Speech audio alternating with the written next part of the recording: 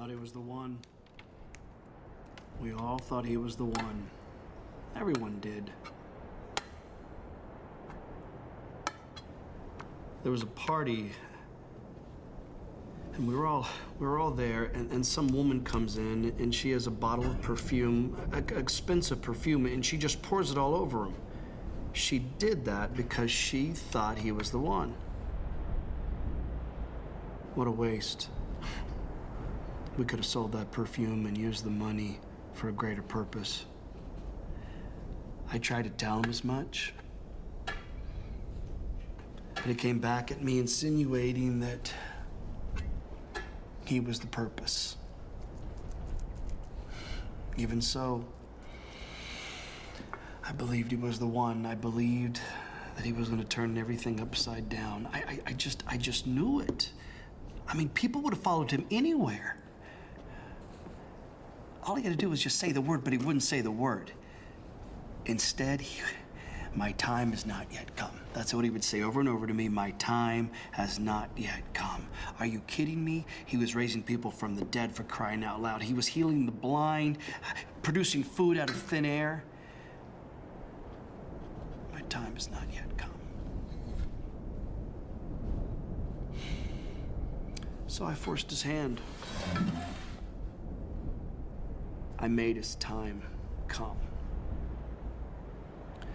Things needed a push, and I was the only one that had the courage to do it.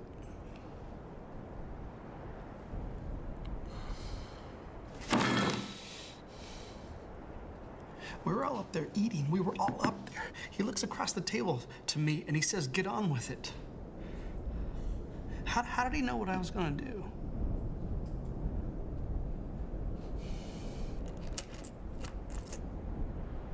It wasn't about the money. It was not about the money. It's just when you have that kind of power that he has, why wouldn't you leverage it to forward the agenda? People listen to him.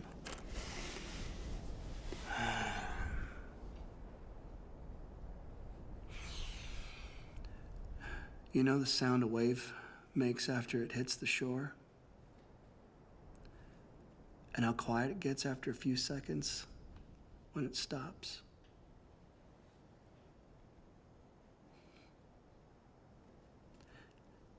That was Jesus. When he spoke, it was like a rolling wave. And the crowds listening, they were the hush at the end of the wave.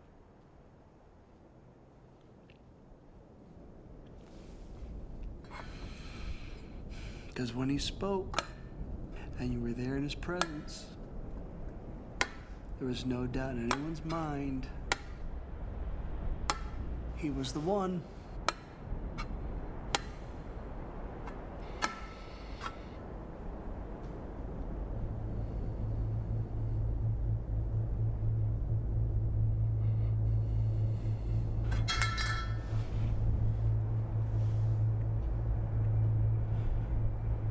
Dear God,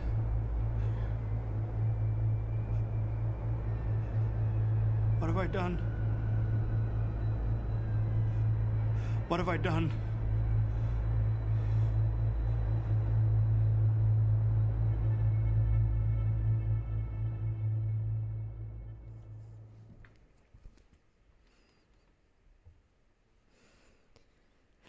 How could someone who had front row seats to Jesus' life, to the teachings of Jesus for 3 years, end up missing that opportunity to remain faithful to the very end, and instead betray Jesus, hand Jesus over like Judas did? He had great expectations of Jesus. Now, while it's challenging to identify the actual moment that was the tipping point for Judas to become the greatest missed opportunity, perhaps in all history, we do see a smattering of snapshots along Judas's life and allows us to sort of piece together what went wrong, together a view of the Messiah that where the kingdom was upside down compared to what Jesus had in mind, Judas's opportunities, or Judas's expectations, were so misguided. We can only speculate what Judas did or what motivated Judas to do his act of betrayal, when actually, like him and the other 11, they were so close to Jesus. Was it that Jesus was increasingly speaking about his intimate death, and so Judas could see it coming to an end anyway, and he just wanted to push his hand? Was it that Judas was the opinion that the promised Messiah was meant to be a warrior who would rid them of the Roman occupation, and so he was a little bit disappointed by this man who seemed to have it all, but he's a bit too gentle.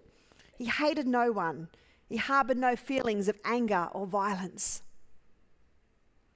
Judas came from a lineage of freedom fighters that valued the Jewish heritage in zealous ways, and he desired to see the freedom of Israel restored. And like many Jews, he was looking for a Messiah. He was looking for someone that would turn things right side up after the oppressive Romans had sort of turned life in Israel upside down. So Judas had these great expectations of a Messiah who would restore the kingdom of Israel to the way it should be. And the miracles and teachings that he witnessed as he walked closely with Jesus, this made this carpenter from Nazareth a serious candidate. He just might be the one who would save them, the one they had been waiting for, the one they had been expecting. Perhaps Jesus could bring freedom and new hope. I mean, nobody Judas had ever seen or heard before said things quite like Jesus did. Nobody could draw a crowd like Jesus. Nobody could demonstrate the kind of power that Jesus could in healing people, in making the blind to see, in raising people from the dead. As the crowds grew to hear and see what Jesus would do next, Judas was there to witness Jesus take things and make them amazing. He took the lunch, you would remember, of a small boy and fed over 5,000 men and women and children on top of that. Judas was one of the 12 passing around the fish sandwiches that day. He saw all the pieces left over. He saw everything that pointed to the promised one, the one who could lead a revolution, who would conquer Rome and restore glory to Israel to its rightful place. John tells us in John chapter 6, when the people saw the sign that he had done, this miracle of feeding the 5,000, they said, "This is indeed the prophet who is come into the world." Perceiving then that they were about to come and take him by force to make him king, Jesus withdrew again to the mountain by himself. I wonder if Judas stood there in the middle of his great expectations and thought to himself, "What are you doing, Jesus? This moment is ripe for revolution. You're blowing it. These people want to make you their king and you're just slipping out the back door. How could you make such a huge mistake? How could you miss the opportunity to harness this huge following?" And maybe Judas, as he was going to sleep that night, was shaking his head in disbelief, thinking what might have been if only Jesus did it right, did it his way. And a few more chapters into John's gospel could be another moment that chipped away at these great expectations of Jesus to be the Messiah that Judas had. Phil shared this scripture with us a couple of weeks ago, and I'm just going to read you a few verses to remind you of it this morning. "Mary therefore took a pound of expensive ointment from pure nard and anointed the feet of Jesus and wiped his feet with her hair. The house was filled with the fragrance of the perfume. But Judas Iscariot, one of his disciples, who was about to betray him, said, 'Why was this ointment not sold for 300 denarii and given to the poor?' He said this not because he cared about the poor, but because he was a thief, and having charge of the money bag, he used to help himself to what was put into it. Jesus said, 'Leave her alone, so that she might keep it for the day of my burial. For the poor you will always have with you, but you do not always have me.'" Judas's mentality of this mighty Messiah continues to be turned upside down with disappointment. And now Jesus is here calling him out in front of all his friends. We see that John, who writes this gospel, we see he lets the reader know that what none of them actually knew at the time. You know, hindsight's great, isn't it? They didn't know that Judas was a thief and that he was stealing from the treasury bag. that he'd been put in charge of. On the outside, Judas made it look like he cared for the poor. When the ointment was poured on the woman's leg, on Jesus' feet, he was indignant. But inside, what he saw was money slipping through the cracks in the floor that could have been his to exploit. Jesus saw it and shut it down, and Judas was left humiliated. We see what he did soon afterwards. Matthew records this in his gospel.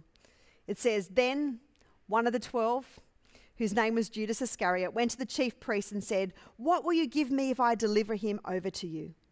And they paid him 30 pieces of silver. And from that moment on, he sought an opportunity to betray him." Perhaps the final snapshot, or the final one I want to look at this morning, would be the Passover meal. Judas would make his move after this meal, or really before the end of this meal, to seal his fate, leading to eternal regret rather than an opportunity of repentance. Jesus demonstrates here love to the one who would stab him in the back with a kiss on the cheek. Check out the interaction in this story between Judas and Jesus. It's found in John chapter 13. After saying these things, Jesus was troubled in his spirit and testified, "Truly, truly, I say to you, one of you will betray me." The disciples looked at one another, uncertain of whom he spoke.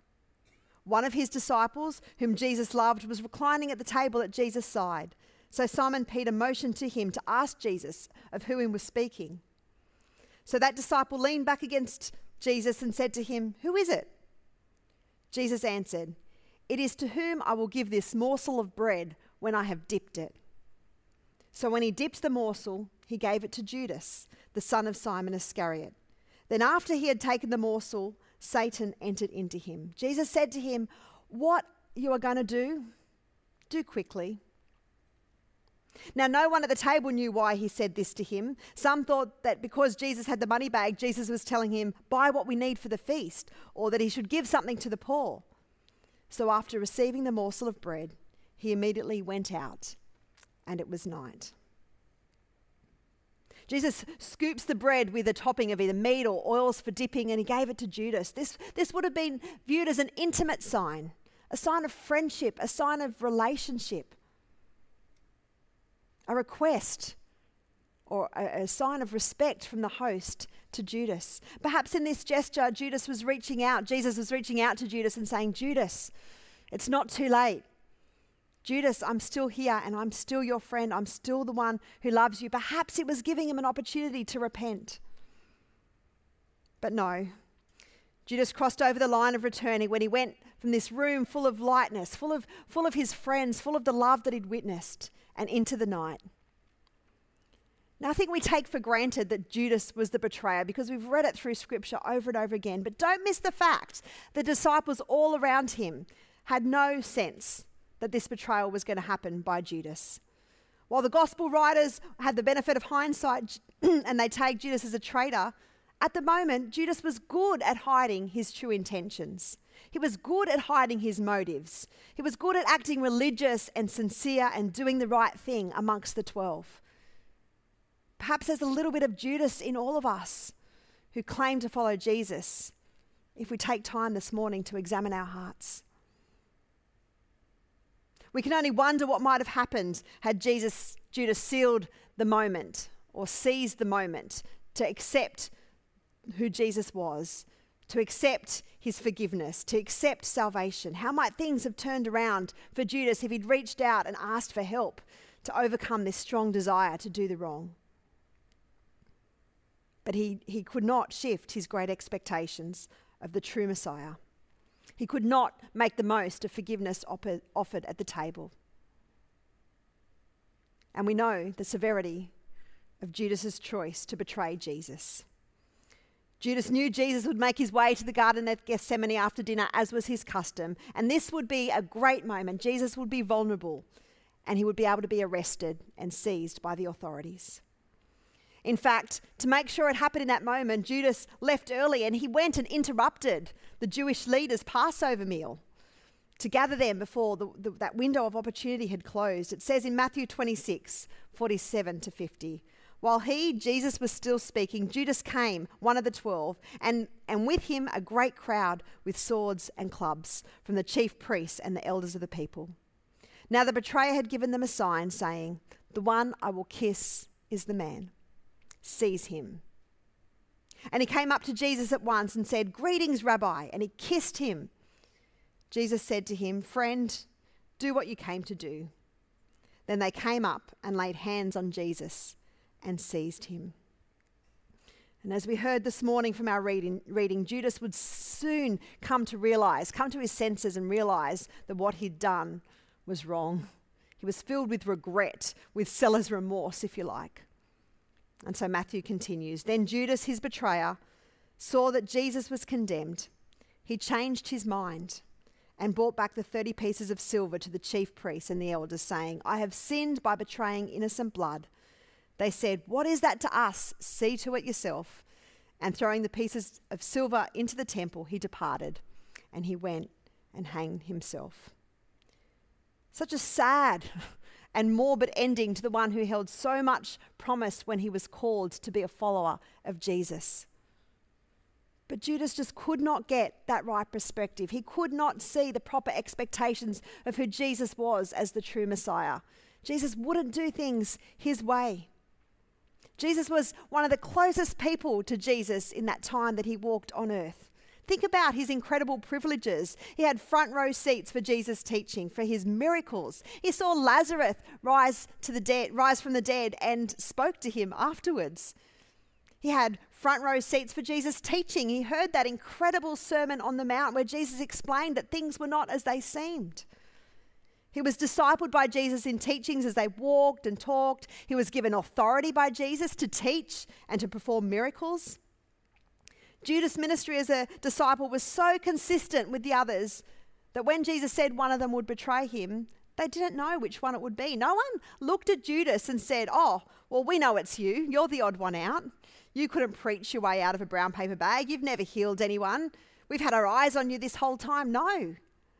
To the contrary, Judas was given the really important job of treasurer, looking after their money that they needed for their ministry. This wasn't a position that you gave to someone who you did not trust. Day in and day out for 3 years, can you imagine? He lived with Jesus, the Son of God. And it's not like they were staying at the Novotel or something and had separate rooms each night. They were there in close proximity. They would eat together. They would sleep outside together. They were preparing meals together, walking during the days. You know, the great conversations you have when you walk with someone. This was going on day in, day out. They saw each other tired, hungry, sick, the normal stuff of human experience. You get to know people when you travel with them. You get to know people when you live with them. Judas had that up close and personal privilege for 3 years. But Judas was a spiritual opportunist. He was with Jesus while it was good, but when he became delusioned, he saw Jesus as merely just someone to profit from. Judas was in it for what he could get from it. He wanted the benefits of being with Jesus, but he didn't really believe in him. He didn't believe that he had the best plan for them. Judas is exhibit A, if you like, of what spiritual hypocrisy or pretension looks like. And we see it all the time, don't we? People jump on the Jesus bandwagon. They like the vibe. They like the sense of things. They like the way church is at the moment. They like being admired. They like being spiritual. But all the while, they don't truly love Jesus. They love what comes with Jesus. And sometimes I have to ask myself, am I also a spiritual opportunist? Am I one of them? And I invite you to allow God to ask you that question this morning of your own life. Do you truly love Jesus? Do you truly trust Jesus? Because we see here in Judas's life the possibility of doing great things for Jesus without actually having a saving relationship with him. That's the scary reality. You can be around the real thing but not have the real thing. You can know about it and talk about it, give the appearance of it, but not actually have it. Nearness to Jesus doesn't ensure life changes from the inside out. We can walk with Jesus and not have our life turned right side up as God intended. Just because someone associates with Jesus doesn't mean that that person's life has been changed by salvation from Jesus, the salvation that he came to bring. Don't be like Judas. Today, sit before God. I invite you to humble yourself, to acknowledge his salvation, to receive his salvation, and to allow it to change you completely. This morning, we're going to remember that Jesus has done all it takes to change us completely. Jesus gave of himself all that was needed for us to be saved. His body bruised for us, his blood spilt for us. And we can embrace that opportunity to be forgiven and to be freed on Jesus' terms, on Jesus' expectations, not our own. At the Last Supper, Jesus reinterpreted a time of remembrance. He took that bread and the wine and he said, "This is my body broken for you. This is my blood spilled for you. Remember this. Remember that when I'm not here in person. My blood was spilled for you. My body was broken for you. I love you. I have a way. Follow me." Jesus invites us to remember that with every meal that we share. But this morning on this special day, we're going to remember it all together. And as we this morning think about it, I want us to think about it in terms of, Jesus, I'm doing it your way. I'm letting go of my own expectations. I'm letting go of my own way of trying to bring about the world, of trying to bring about salvation, of trying to bring about the best way. And I'm going to do it your way, Jesus. I'm going to rely on you. I'm going to trust you. In a moment, we're going to sing and reflect on a song, and Louise is going to play for us now. And the words say, "Oh, the cross of Jesus Christ is the reason I'm alive. For his blood has set me free. It will never lose its power for me." I was going to say we come here every Good Friday, but we didn't come here last Good Friday. And I hope that renewed something a bit special in you today as you got to come again this year. May his blood, may his sacrifice, may his life never lose its power in your life. So as you came in, hopefully you took one of these little cups. If you didn't, the music's going to play for a few moments and you could duck out and get one. They were on the bench. And if you'd like to participate in this now, then we have the opportunity to do that. In the top segment, there's a top little thing that you can peel off and there's a little wafer. And then after we've taken that, you can peel off the bottom section and there's juice. COVID safe remembrance. So if you'd like to respond to him this morning, if you'd like to say, "God, yes, I remember your gift today. I remember your example and I thank you for it," then I invite you to participate. Let's remember and thank him for his gift of salvation. I'm going to pray and then we'll do that. God, we're humbled by your sacrifice. Thank you for the most amazing gift. Thank you for the torn curtain, the symbol of reconciliation with you. Thank you for the open invitation to approach you, to come before your throne of grace. Help us today to respond to that invitation, not with our own great expectations, but with the promise that you've given us, that you have saved us once and for all. We thank you for your blood spilt and your body broken for us. Amen. So I invite you to take off the top bit and to take the wafer. In Luke 22, it says, "And he took bread, gave thanks and broke it and gave it to them, saying, 'This is my body broken for you. Do this in remembrance of me.'"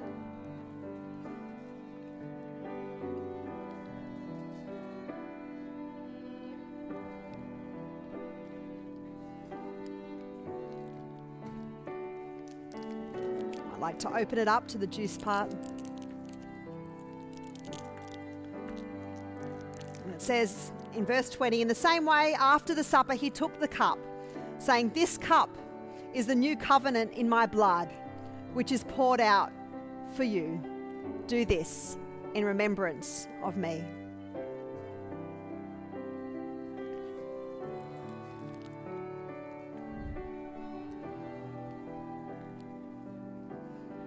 Would you join with us in declaring that his blood, his body broken, will never lose its power for you as the ensemble helps us?